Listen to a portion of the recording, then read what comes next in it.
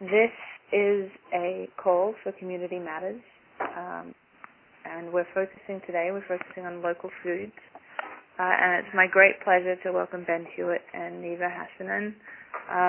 We're going to do a quick introduction to Ben and Neva, and just before we get started, I would like to just go through the protocols for the call. I'm on the phone.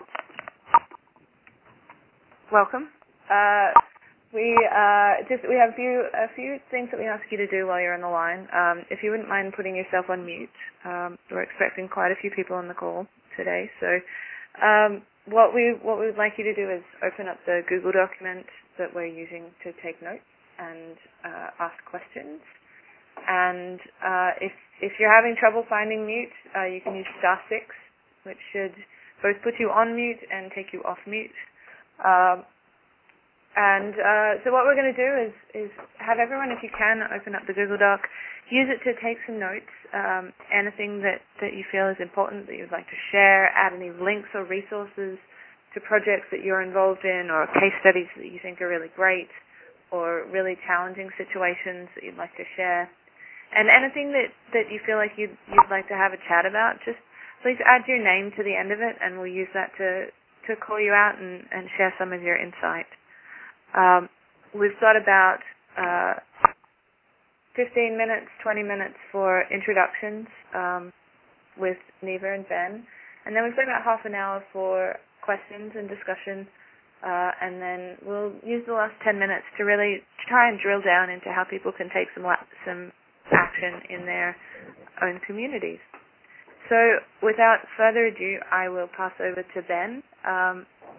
Welcome, and take it away. All right, thanks.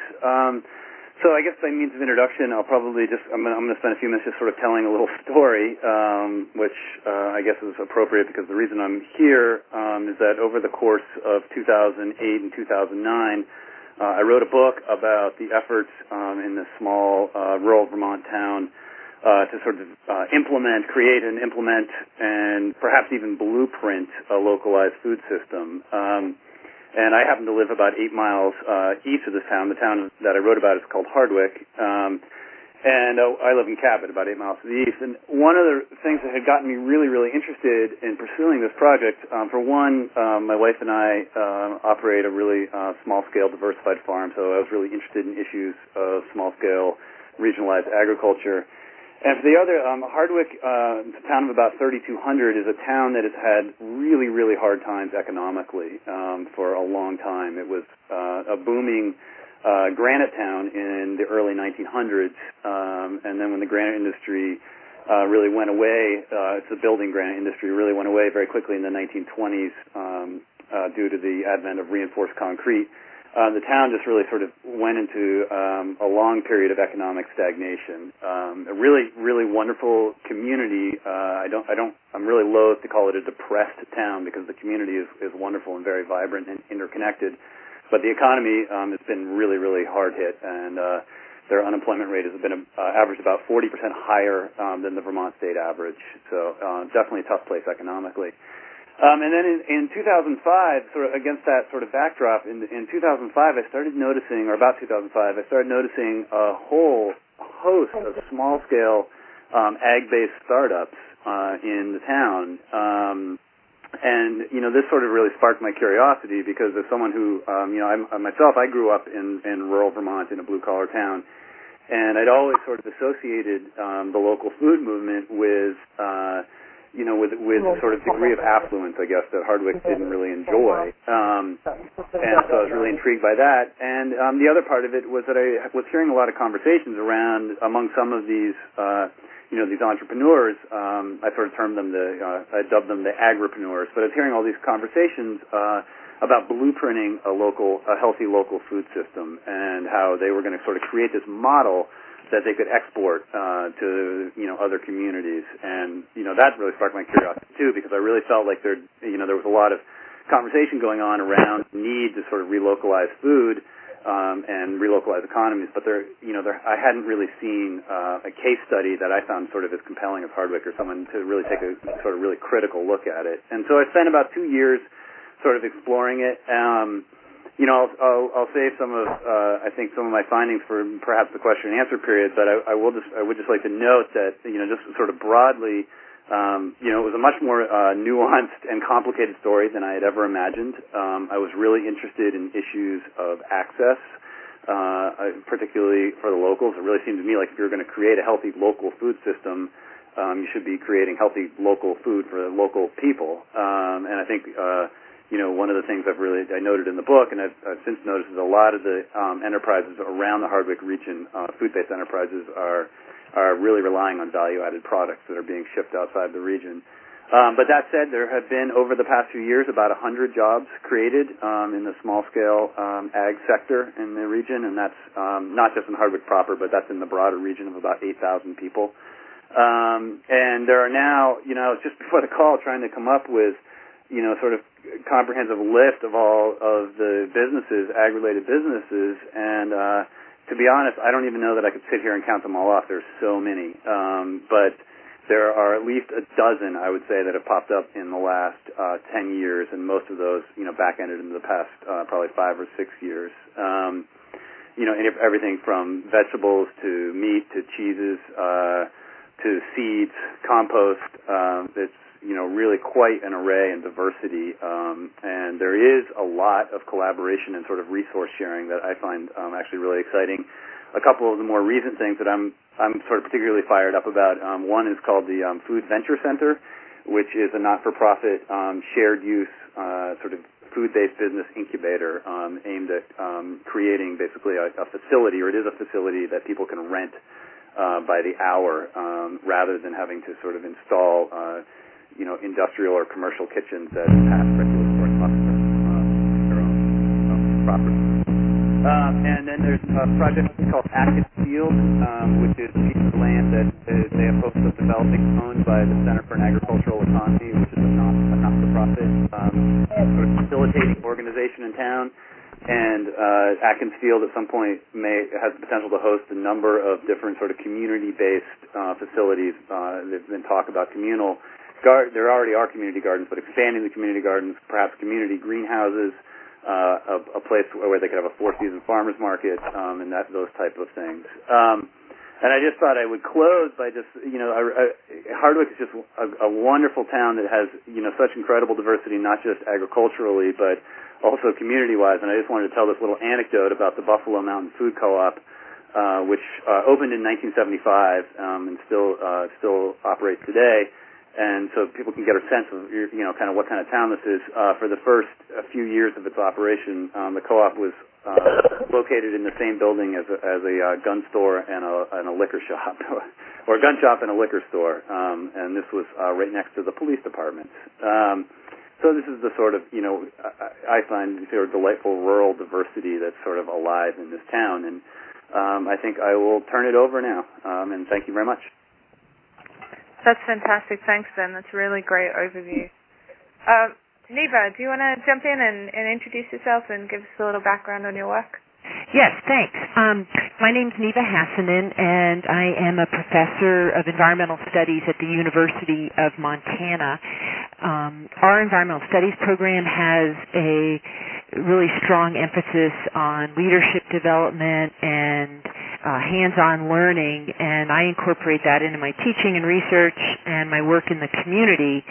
And I also bring a background in agricultural and environmental sociology and work in the nonprofit sector to my teaching. And really I consider myself a scholar activist, and I'm mostly focusing on food.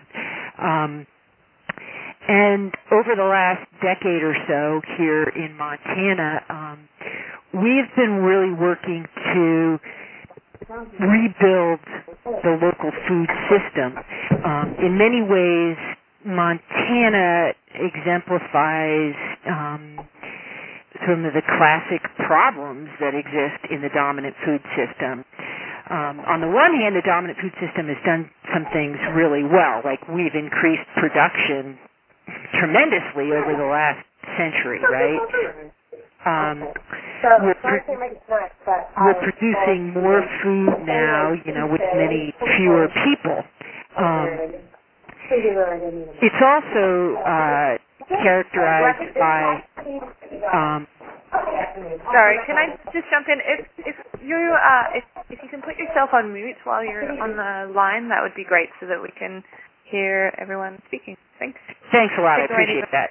So really, Montana is a state that is a classic example of what's happened in the dominant food system. We've gone from having a very diverse agricultural sector that fed people here, most of the year, to one that is now characterized by mostly producing bulk raw commodities that are not only shipped out of the state but out of the country. 80% of the wheat produced in Asia. We've lost our processing sector. Where it used to be 50 years ago or so, it was the number one job sector in Montana. Sorry, folks. I think we're having a little bit of technical difficulty. We're getting in touch with an operator right now, and if we keep experiencing this, I just ask you to hold the line, and we'll get it sorted out. I'm very sorry for this disruption. Sorry, Neva. It's okay. As soon as I stop talking, it seems. I'm sure that's no sign. Okay. Let's start again. I'm sorry about that. Sure. Basically what I'm trying to say here is that in Montana, we're up against, I think, some of the same challenges that people are elsewhere.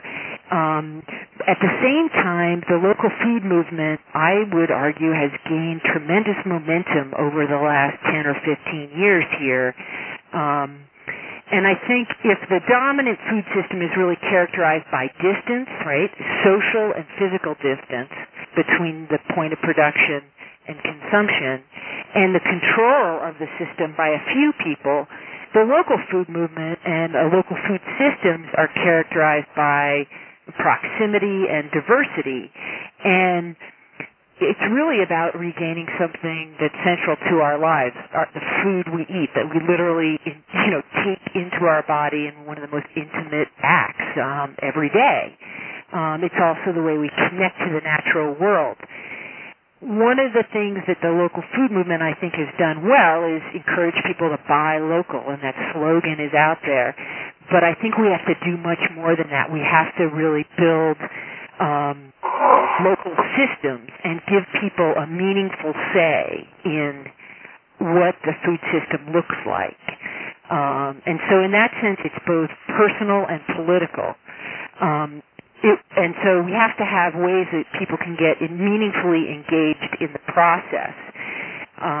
Over the last 10 or 15 years here, we have been involved in a wide variety of projects that are aimed to do this. I mean, literally to rebuild the system. And I'm just going to kind of mention them, and then if people want to ask about them, we can talk about it. The program I teach in runs a campus community farm in partnership with a nonprofit organization. It's 10 acres. They provide food for a community-supported agriculture program, which subsidizes production for low-income people. The food is about 20 or 30,000 pounds of food every year goes to the food bank from the farm, and students work on the farm for credit. And they learn about a lot more than growing food. They learn about community and what it means to have a meaningful role in community. We did a 2-year community food assessment that was a comprehensive study looking at our community food system, and it was guided by people in the community a steering committee of diverse stakeholders who came up with the research questions, helped us analyze and interpret the data, and make recommendations to the community. That resulted in a food policy council, which is called the Community Food and Agriculture Coalition. CFAC has been involved in developing new markets for local food. We got the first electronic benefits transfer program in Montana established here in Missoula, and now it's at quite a few markets across the state. We've got a farm to college program at the University of Montana that purchases about 20% of its of the annual food budget through farm to college. We also have pioneered a new program that is now going nationally. Maybe other folks are familiar with it. Food Corps. The concept was developed by one of my former graduate students, and it's just exciting to see it now. There's going to be 82 Food Corps volunteers this coming year across the country. We've also found that if we're going to rebuild the local food system, we have to be sure that we have farmers and farmland. We are losing our farmland to development around the city of Missoula because it's a beautiful place to live, and farmland, for a variety of reasons, is desirable to build upon. So we're working to get policy changes at the local level to protect farmland for community food security for the long term. We've also worked on, I've worked with a statewide partnership called Grow Montana to get policy changes at the state level to try to address some of the barriers to local food, procurement in schools, for instance, and processing. Processing and distribution has to be rebuilt. Concentration in the dominant food system has really made that, has really shifted that away from states like Montana. So we have to rebuild that in a way that makes sense, on the scale that makes sense for what we're doing. And there's some exciting things there as well. But I've probably said plenty at this point, so I'll stop there. Awesome. Thank you, Neva. That was a really broad and rich overview of all the things that you're involved in. I want to kick off the conversation with a comment. There are some really great questions in here. What I'm going to kick off the conversation with is a comment that talks about what you guys have been talking about, which is really focusing on engagement. A lot of what you're talking about is focusing on both engaging people with the processes around food production and these issues of staying local, but also kind of finding meaningful ways for communities to get involved in those processes. Can you talk about some of the ways that you've seen that happen? And then maybe other people on the call might want to talk about some of their experiences in their own hometown. Sure. Who do you want to go first? So why don't you kick us off? All right. So, in Hardwick area, and I think in Vermont in general, there probably was a little bit less need for this, just because there is sort of a pretty strong regional ag ethos already. That was existing already. This is certainly true in Hardwick. I mean, one of the sort of another reason I was really interested to write this book was that there had been a lot of media attention sort of focused on this very small, or relatively small group of agripreneurs, and I was, aware of so much other stuff that was going on in the community that I really wanted to sort of look into. So I think there was a really, really high level of community engagement and sort of basically insight and common ground on this subject already. But beyond that, I think one of the businesses actually that has popped up as sort of part of this agripreneurial movement here is a restaurant and bar in town called Claire's, and it's really sort of founded around the idea of a third place, which is this place where people can meet. It's not home, it's not work, it's the third place where you meet to be with your community. And Claire's is really first of all, they are incredibly committed to sourcing their products regionally. They did a food audit in their first year of business and had sourced 78% of their ingredients from within 15 miles. And so they are, obviously really committed to supporting the producers in the region.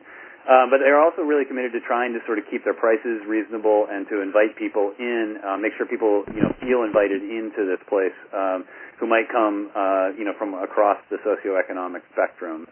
So that's a way that sort of I think entrepreneurialism and sort of community are sort of coming. They've found a way to sort of foment some of that community engagement that you're talking about. Yeah, that's a great example. If you wouldn't mind, can you throw the link into Claire's if they have a website? Oh yeah, sure, definitely. That'd be great.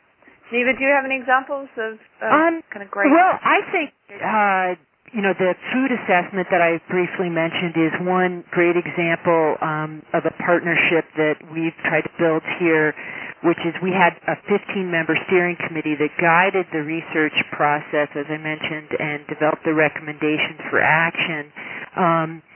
And we had 50 students who were involved over the 2-year period in varying ways with that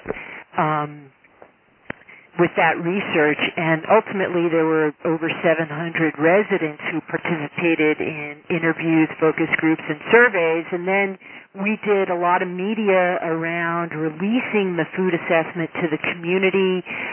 We had a big event that was attended by about 150 people. We produced these are long, extensive studies, which most people aren't going to read. So we produced an attractive sort of poster that gave the highlights of the findings, and we distributed probably thousands by now.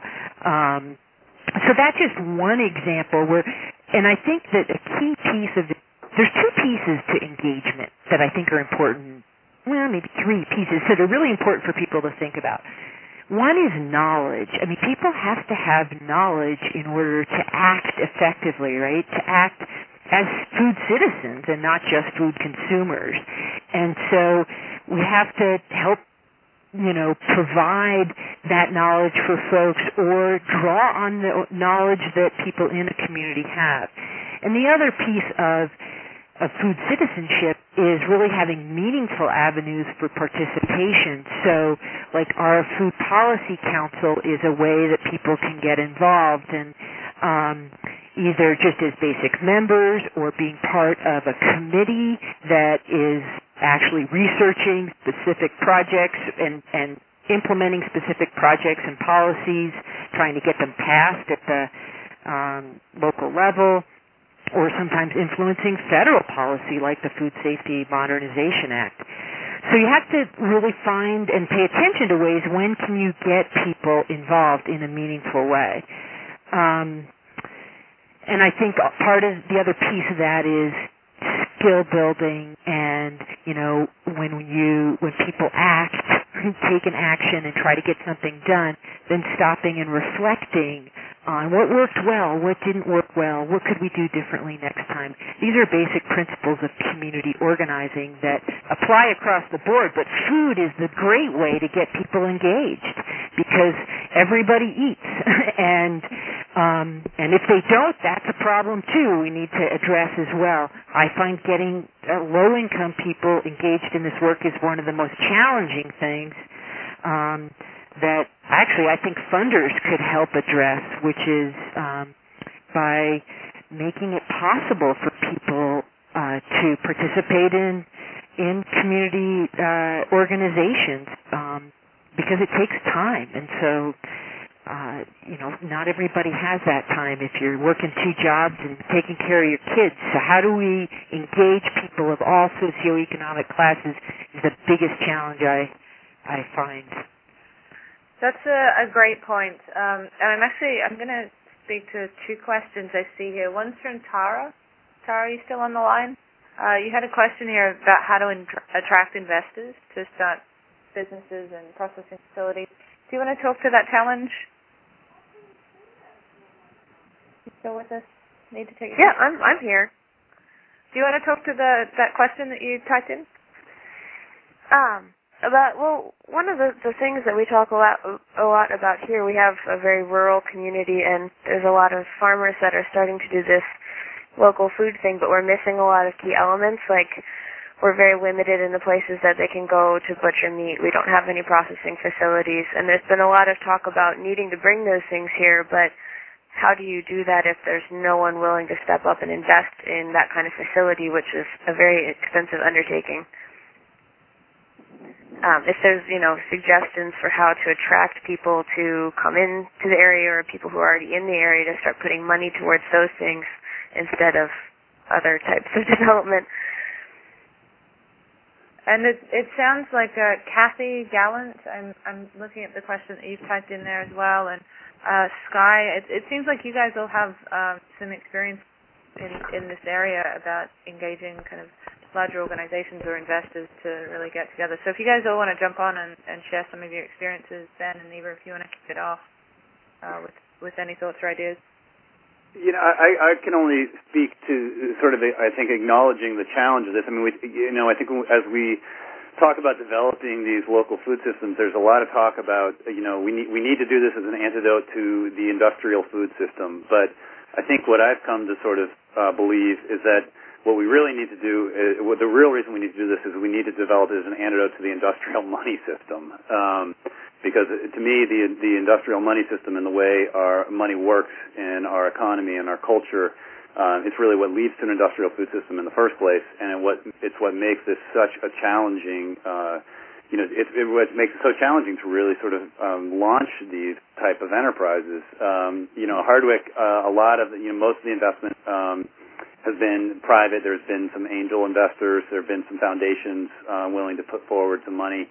And I think, one way, I don't know, I don't have direct experience with talking to investors, so I don't know, how compelled they are by this, but I know that, when I talk to people within communities, they are really, really surprised when you start, talking about how much more of your money will stay within your community when you put it in the hands directly of a local producer, as opposed to when we're talking about food, as opposed to simply just going to the supermarket and buying produce from anywhere, or a processed food product from anywhere. So, the numbers range depending on the study, but at least according to one study, when you go to your supermarket and spend $1, about 20% of that is going to stay in your community.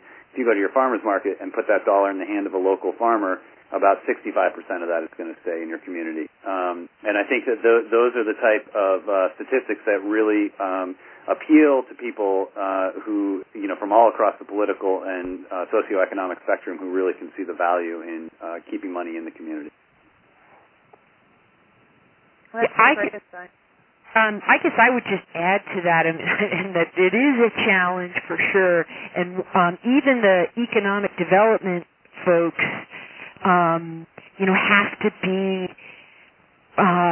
educated about the potential for building a local food economy. And we found here in Montana, it's the number one industry in the state, but they see agriculture as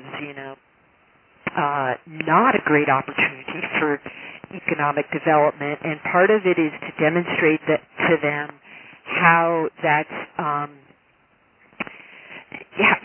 what potentials really are.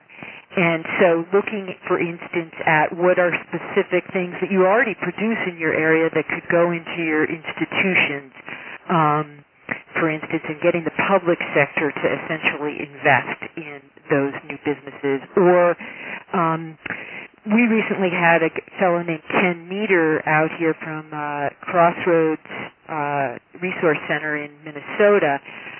He does economic analyses for communities to demonstrate exactly like how much money is really leaving our communities. The dominant food system's done a really good job at producing a lot of food and sucking a lot of wealth out of our communities, right? And Ken does a nice job of helping you analyze that with some existing data that the government already collects. So that's part of it, is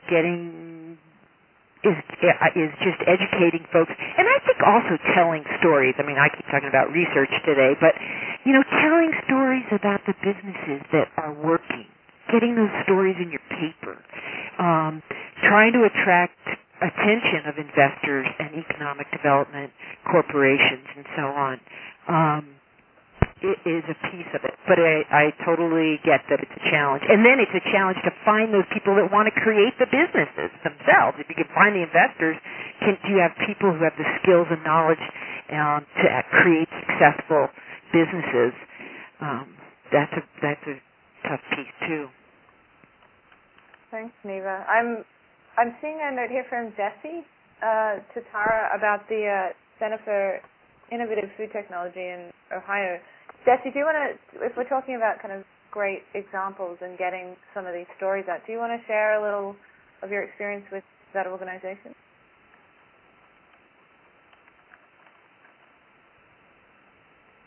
Still on the line? How about anyone else? Does anyone have a great example they want to share about some local organizations setting up and having some great success? This is Jessie. I don't know if you guys can hear me. Oh, we can hear you now. Oh, okay. Sorry. Yeah, I'm located in Wilmington, Ohio, and I actually work with an AmeriCorps VISTA program called Grow Food, Grow Hope, and we're working on all different aspects of local food, mainly teaching gardening skills to low and fixed income families in our community. But the Wilmington College, which is where we're sponsored, recently set up with the Center for Innovative Food Technology, and they have they're really looking at some of the opportunities for the processors, the commercial kitchens. We're bringing in some larger food-based industries like Total Baking Solutions into a very rural community. So I think even though they're Ohio-based, they might be a great resource for you to kind of look at how you can draw that to your community. Thanks, Jessie. That's a really awesome example. I'm also seeing one from Sky. Sky, do you want to talk about the project that you're involved with? Sure, yeah. This is Sky in Seattle with Cascade Land Conservancy, and the project I mentioned is a pretty small new community garden that we're starting. There's a couple groups of refugees that have settled in Tukwila, which is a city south of Seattle, and we've been helping them organize a new community garden. There's a church that has a lot of land, high school next door, so basically trying to pull all of those partners together, and the main goal there is just food self-sufficiency for the refugees, especially as the federal government has been cutting cash benefits to refugees in the months after they arrive. It's harder and harder for them to even meet basic needs. And one of the really, I guess I'd say the two areas that I've been impressed with the amount of support is from the city's Human Services group and then from public health agencies. And more broadly around here, the Seattle and King County Public Health Department got a large grant, I think $25 million total from the federal CDC in order to do prevention and focus on both tobacco and then healthy eating, active living. So they've been putting a lot of money into both policies and some specific projects in a lot of the cities, especially around South King County, which tend to have less access to healthy food and much worse health outcomes. So I think looking at it first from the economic side that a lot of people have been talking about so far, but then also from the health and the public health side, you can really create a lot of good new partnerships and getting health departments involved, because what I found is the health departments and people in public health are often many years ahead of other folks just in terms of understanding of how local healthy food impacts people and why it's really important. So they've been a really big support. Thanks, guys. That's awesome. It's really great to get that insight from your project. Speaking of building partnerships and kind of engaging community, Glenn, I saw a comment from you about the Co-op Fund in New England. Do you want to talk to that? I imagine you guys do a lot of work right there in the community and do a lot of work engaging communities to get involved. Still on the line with us?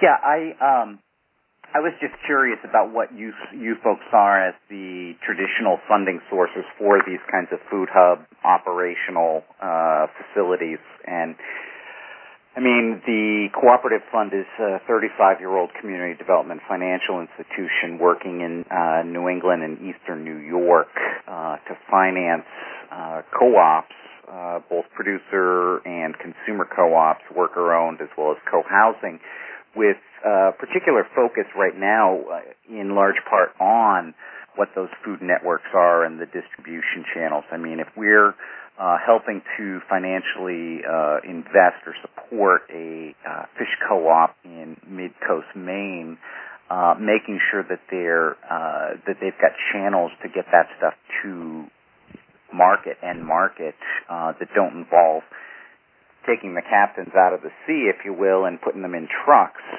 Those are the kinds of things that we want to support. But I'm kind of curious about, because there's job creation in these kinds of facilities. There's certainly small business development where the SBA, where you've seen USDA, whether it's the business opportunity grants or other programs that USDA owns, how they've been involved. And this is for anybody in the, either the two speakers or anybody in the audience that's been working with them. Thanks, Ben. Neva or Ben, do you want to field that first? Sure. I mean, regarding the USDA, I mean, one program that's been really, really successful and has, around here anyway, has been a high tunnel program that they've been doing. So they've been providing grants for commercial growers of any scale to assemble unheated high tunnel greenhouses to experiment with four-season vegetable production.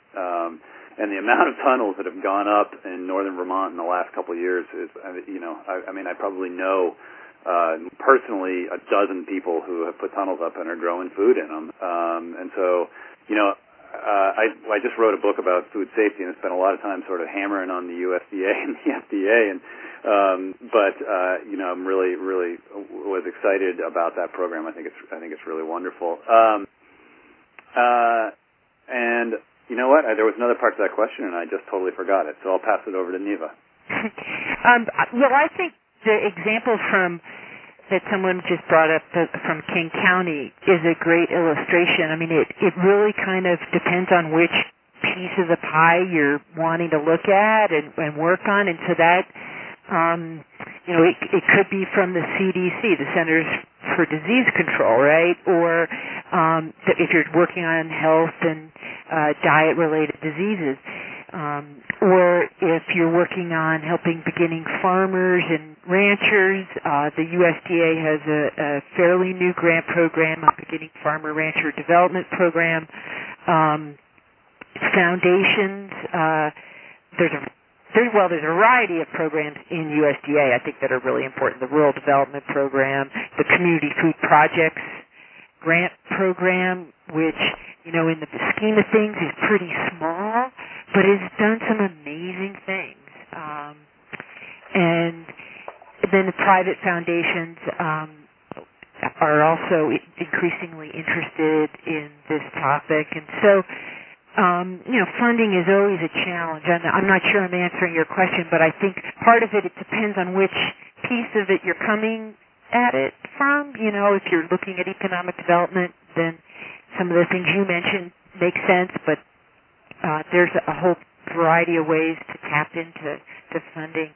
I mean, we have to it's always challenging. I think the larger thing here is that there's a challenge to continue to think systemically, right? To think about how do we address production, processing, distribution, consumption, access, markets, and all these pieces, and waste and composting. How do we address all those things? Keeping that systems view in front of us, but then it's hard to actually work at the systems level, right? So you end up working on pieces of it, and so the funding kind of follows that, if you see what I mean. I was going to just add one thing. My view of this is so colored by the fact that so much of what's going on around me is really all being fomented by entrepreneurial entities and sort of private enterprise. So there has not been a lot of sort of agency or nonprofit or foundation action, I guess, around this. I'm not going to say there hasn't been any. There certainly has, but it's really sort of been much more of a sort of groundswell from the private sector, I guess. Well, in northern Vermont, certainly in the Hardwick area and elsewhere in the Northeast Kingdom, like Jasper cheese sellers, they did start with a substantial USDA revolving loan, and so that's where, again, is kind of like what Neva was talking about, is using those government funding sources as your seed money, and then being able to, partner with either some businesses for private money matching and or foundations, and then those partners, nurturing them so that they can be, part of your sustainable system, if you will, for keeping, the enterprise going. That's a really great point. Who was that? Sorry about that. This is Patricia Sears from Newport City Renaissance Corporation in Newport, Vermont. Oh, fantastic. Thanks, Patricia. I think everyone here has some really great stuff to add, and it'll be great if we can introduce ourselves and make sure everyone kind of knows the context that we're coming from. I just looking through some of the notes here, it looks like Tom Taylor, are you still on the line? It looks like you might have some really great stuff to add to this part of the conversation. It sounds like you're doing some super entrepreneurial stuff in your community and are looking at kind of spreading to a more regional level. We still got you down there in Florida? Sorry, were you talking to me? Okay, this is Tom. I was having trouble getting the mute off. Yeah, it's okay. It happened. Instead of *6, it was #6. So anyway, I'm from Tallahassee, Florida, Leon County, and I guess my question was, whether other people are working with their extension services in the university, usually a land-grant college. And I guess as a couple of examples related to that, they're very active in setting up both community gardens and I think there's like 25 different community gardens, and also I think there's now 16 different growers markets in town, and we have something that's a nice tool that the county GIS put together, and it's a green map, and so you can go on to the link I've provided here, and you can, related to food here, you can figure out or find out where those gardens are, where the markets are, and I think it says what days and hours they're open, and they probably don't have them all kind of GIS'd into place, but you may also be interested in other things in the green maps, like it has all the bike trails and hiking trails and transit linkages, and there are just a number of other things. So that's an interesting tool. A project that I'm working on is something we're calling sustainability teams, and so it's a 6-session training class that looks at energy and related to this one, food, water, waste, and so forth, transportation, and then everybody creates action plans individually, and they compare their results with each other, and if it's two churches that are comparing it, they can see whether the Baptists are doing better than the Methodists or whatever. But also we're getting them set up in workplaces and neighborhood associations. Oh, that's fantastic, Tom. Sounds like you need to connect with Sylvia and share some of your stories on her radio show. Yeah. Hi, Sylvia, hello? do you want to talk to that a little and share what you're doing with that? Yep, can you hear me? We can hear you perfectly. Oh, thanks very much. Yeah, I guess I've been a long-time person in communications for close to 40 years, and now I'm with the Northwest Area Foundation, which is based in St. Paul, Minnesota. This foundation is all about reducing poverty for the long term. And one of the things that we do is work with small rural communities, and we see that on-the-ground local agriculture is being a possible option for people moving out of poverty into prosperity. So we have provided money to things like the Main Street Project out of Minnesota to help with immigrant farmers, and we see that as being very viable.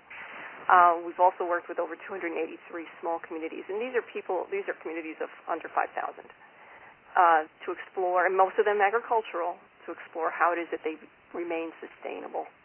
But as far as my radio show goes, it's kind of a confluence of passion and what I've done as a career. And so now I am also a new grass-fed beef farmer living in a small town in Wisconsin called Amory. And one of the things I do there is to actually have a Saturday morning radio show that tries to make a gentle link between what you eat and how it's grown and how that affects not only health and the environment, but also local economy and living wage. And so on that show, I'm a new farmer, so I don't have any expertise really to share, but what I do is interview experts from all over the country who tell their stories about operating emerging or successful ranches, farms, marketing opportunities. And so one of the recent interviews was with a website called localdirt.com, which is a virtual marketplace that anybody can use in order to find a local farmer or to find a local market, no matter where you are in the U.S. And it's with people like that, as well as scientists and educators and people who are involved in community development. And so this is a way of changing the people's perceptions by giving them real stories that tell how it's working already. That's fantastic. Now, I have also been involved in this work in some way or other for over 35 years, and know that a lot of what goes on in America is driven by the prevailing perceptions of what a farmer is and what food is. And, we can rail against industrial farming, but I think maybe some of our energy might be applied to creating that desirable vision and desirable brand of farm and farming and sustainable farming. In other words, part of my desire is to have kids grow up and say, I want to be a farmer, because that is such a cool thing to do. That's a great vision. It sounds like there might be a few stories from people on the call that would be really great to hear on your show. If you'd be interested, if you want to put your email or a way for people to contact you into the Google Doc. You bet. I'll do that right now. I'm sure there's a bunch of people on the call that would love to talk to you. Sure, because I talk to people from all over the country and bring them into Amory, and the podcasts that I then post on my blog are downloaded hundreds of times from people all over the country. Fantastic. So I'm going to take this chance to plug Sylvia's show. So if anyone wants to get in touch with her, she'll put her details on the Google Doc for you to get in touch and share your stories and start to kind of get some of this great thinking out into the broader community. And I'm going to take that as the cue to start us down a slightly different course of conversation to really start to try and hone in on some good red-hot tips for action. So what are some really strong first steps or third steps or kind of 10th steps for people that are along a chain of taking action in their local communities? Ben, do you want to kick us off with? Sure. Sylvia, this is Sylvia. One of the things I just did 2 weeks ago was I introduced kind of a vision idea on the show. And it was gentle. It was just, I said, hey, this is a tagline for our show, but it's something that I'd love for everybody to consider and grab. And it's simply kind of reframing of an idea, which is sustainable farming can feed the world. Just a positive affirmation that just gets us out of the debate arena. That people can just borrow and use, and everybody's mission is different, but that's the prevailing idea. And I have sent it around, and people are beginning to grab it. That's fantastic. So really starting to redefine a vision. I love the concept of redefining what a farmer means to people. I think that's a really great challenge as well. Ben, do you want to jump in with some insights and some kind of key actions that you see people taking, either as a first step or a fifth step? Yeah, I mean, I am not. I don't have sort of the facilitating experience that, for instance, like Neva does. I'd be really interested to hear her response to this question, but I'll just sort of relay a couple. I guess a little more anecdotally. I was really concerned that the downturn in the economy was going to put the kibosh on the local food movement. Just because, of course, there are those issues of price and, et cetera, et cetera. And one thing I've really seen around me, anyway, is that as people have become sort of more aware of the global situation over the past couple of years, and I think have really become aware that the world is not perhaps as flat as Tom Friedman would like us to think, and that it is becoming more. It is critical that we figure out ways to make our communities, sort of become less dependent on a system that's really, really vulnerable. I think that, the vulnerabilities that have been exposed over the past few years, which of course have been there for a lot longer than that, but they've really been exposed, I think, to a lot of people over the past few years, have become just so obvious. And so I think, the opportunities are really rich right now to engage in conversations about the necessity of, not just relocalizing our food, but relocalizing so many aspects of our lives. And, I talk a lot about, just sort of talking about the values, what we want as communities, what we want as individuals. And it can sound a little touchy-feely, but, I think the reality is that until, people can really buy in on sort of a values and ethos level, it's going to be very difficult to sort of create this change in a really durable way, because there is, at least for the foreseeable future, I believe, there is going to be that option of going to the supermarket and buying food that really comes with a much lower price tag attached to it, and that is going to be so compelling and so hard to get away from unless we can, get people, on a very, very deep intrinsic level to understand how damaging that is. Hey, Tom, I'm going to put, Ben, I'm going to push you a little on that. Sure. I've got $10 in my pocket. I'm walking out of the house in the morning. What's one thing I can do to kind of move my community towards more sustainable local food? Well, it sounds so, trite, but or I don't know, cliche, but it's just, we have to be willing to vote with our pocketbooks. There's no other way around it. And I'm so aware of these issues, and I catch myself all the time, getting on, thinking that if I need to get something, it's certainly become more convenient at this point, particularly living in a rural community, for me to get on Amazon and order a book or whatever the hell it is I need, than it is to sort of sometimes go out and go seek it out within my community. But so often I find that those things are available to me within a very reasonable distance from where I live. And I think that it's really easy for us, even those of us who are in the choir, to sort of lose sight of that. And of course, the system has been designed so that we do lose sight of that. It's been made very, very simple for us. So I think we need to sort of start we need to remember that convenience is not always our best friend. Thank you. That is a very great and tangible insight that people can start to pay attention to and start to really kind of act on. Neva, do you want to jump in with a couple of? Yeah. We want tangible. I want things that I can walk out of my office this afternoon and go and do. Well, I think that's what we want as a society, right? We want the quick fix, and the thing, and that we end up with slogans like "Buy fresh, buy local," which has been very useful in a lot of ways. But are we just consumers? I mean, when do we become citizens? and not just consumers. That's, if I leave with one message today, it's that we need to find ways to act that are not only about the food choices that we make, because frankly not everybody can make the same choices that somebody like me can, right? So I think what we really need to do is look at avenues for citizen participation. Food policy councils have been formed all across the country now.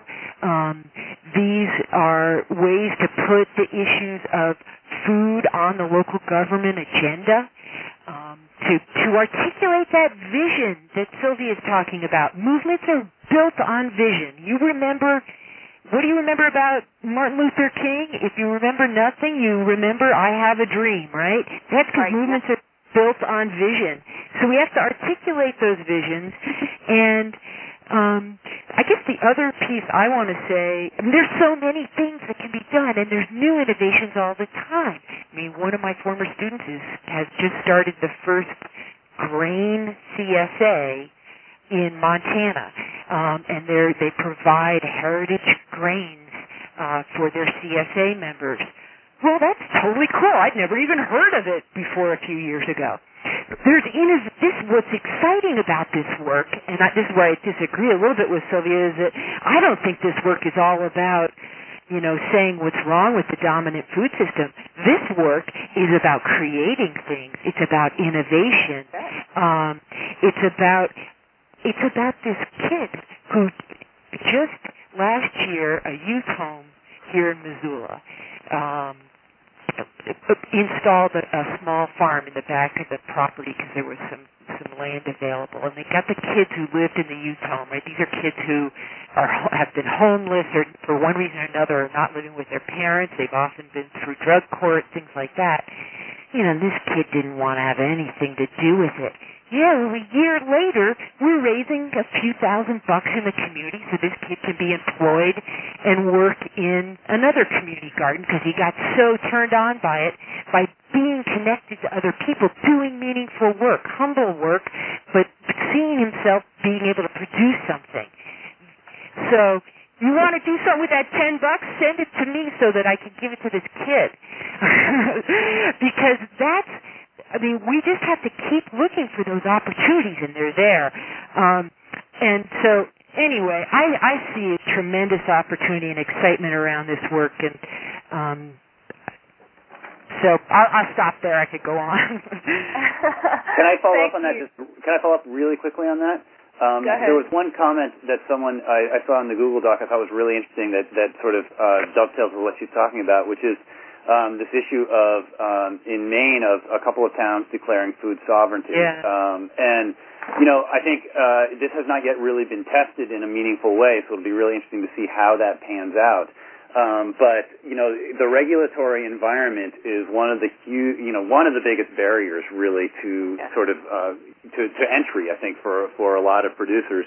And so it just sort of speaks to, I think, that need for people to get engaged beyond simple consumers and to get engaged on a whole nother level. And I hear a lot of talk now from other people in other communities about the need to sort of implement food sovereignty in their towns. And if that's something that can really take off, that will be incredibly powerful.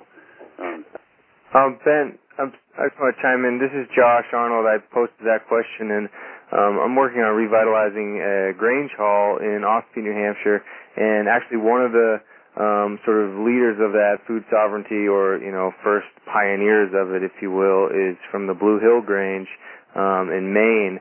And I think you're exactly right. I think you mentioned about how starting with the money system first makes the most sense because it's the money system that sort of perpetuates the industrial food system. And I think that's so important for us to remember. When it comes to food, that's really within this larger context of community, and so sort of putting that in that context, and if we can get into these places where we trust one another enough to declare food sovereignty, and so we can set up these local systems of bartering neighbors canned goods for the other neighbors sheep wool and so forth, and if we're in that tightly knit community where we can trust each other and we can achieve some of those things. Yeah, I totally agree. And I see here someone just posted that the state is actually challenging the food sovereignty, and that's it will be interesting to see how that pans out. But I think, in a sense, even if the state is successful in its challenge, it's already, in a sense, lost at least a part of the war, because now the conversation is starting. And actually, the fact that they challenge may actually only serve to sort of bring people together around this issue even more sort of enthusiastically. So exactly, yes. Can I just chime in on this, Bonnie, just for 1 second? Do you mind? Sure. I just want to let you know we're that we're at 5. We're going to wrap up very shortly. So okay. So I think we have to look at this a little bit more carefully. I'm not totally convinced that the route that the communities in Maine are going really is very good, because I do think we have to work on improving the dominant food system or addressing the problems in it. And I was a backer of the Senator Tester's amendment to the Food Safety Modernization Act, and I think we have to worry about the vast majority of food that's getting produced and fed to people. People are being made very sick. And so I don't think it's not enough to just say, well, we're seceding. We have to also act to address the problems in the dominant system. Sure. I wish we had more time now. Yeah, we should do a call on that topic. This is getting good. So. This is getting spicy. But I am going to come in with my gavel here. We're scheduled till 5. What I would encourage you guys to do is really throw any other additional comments or challenges or spicy comments into the Google Doc. And I'm sure if there's an appetite for it, we can find a way to get another call on this going. Right now, I want to thank everyone for their time and let everyone know that we will be making a podcast of this call available. And this document that we've all been adding such amazing insights into and questions will be circulated among the group. So if you do have additional questions, if you have comments, if you have links, if you have case studies or resources, please add them into this document. And like I said, if there's a really strong appetite to keep this conversation going, we'll find a way to make that happen. And the other thing I would ask is if people do have suggestions on how we can continue to support conversations like this, we'd love to hear it, because what we're really interested in is finding ways to help you guys continue to do great work in your communities. So I am going to take this opportunity to thank both Neva and Ben for their time. And again, thanks everyone for such a really rich and vibrant and lively conversation today. It's been incredibly engaging and really, really wonderful. So thank you, everybody. Keep up the amazing work you're doing, and thanks a lot. Thank you, Bonnie.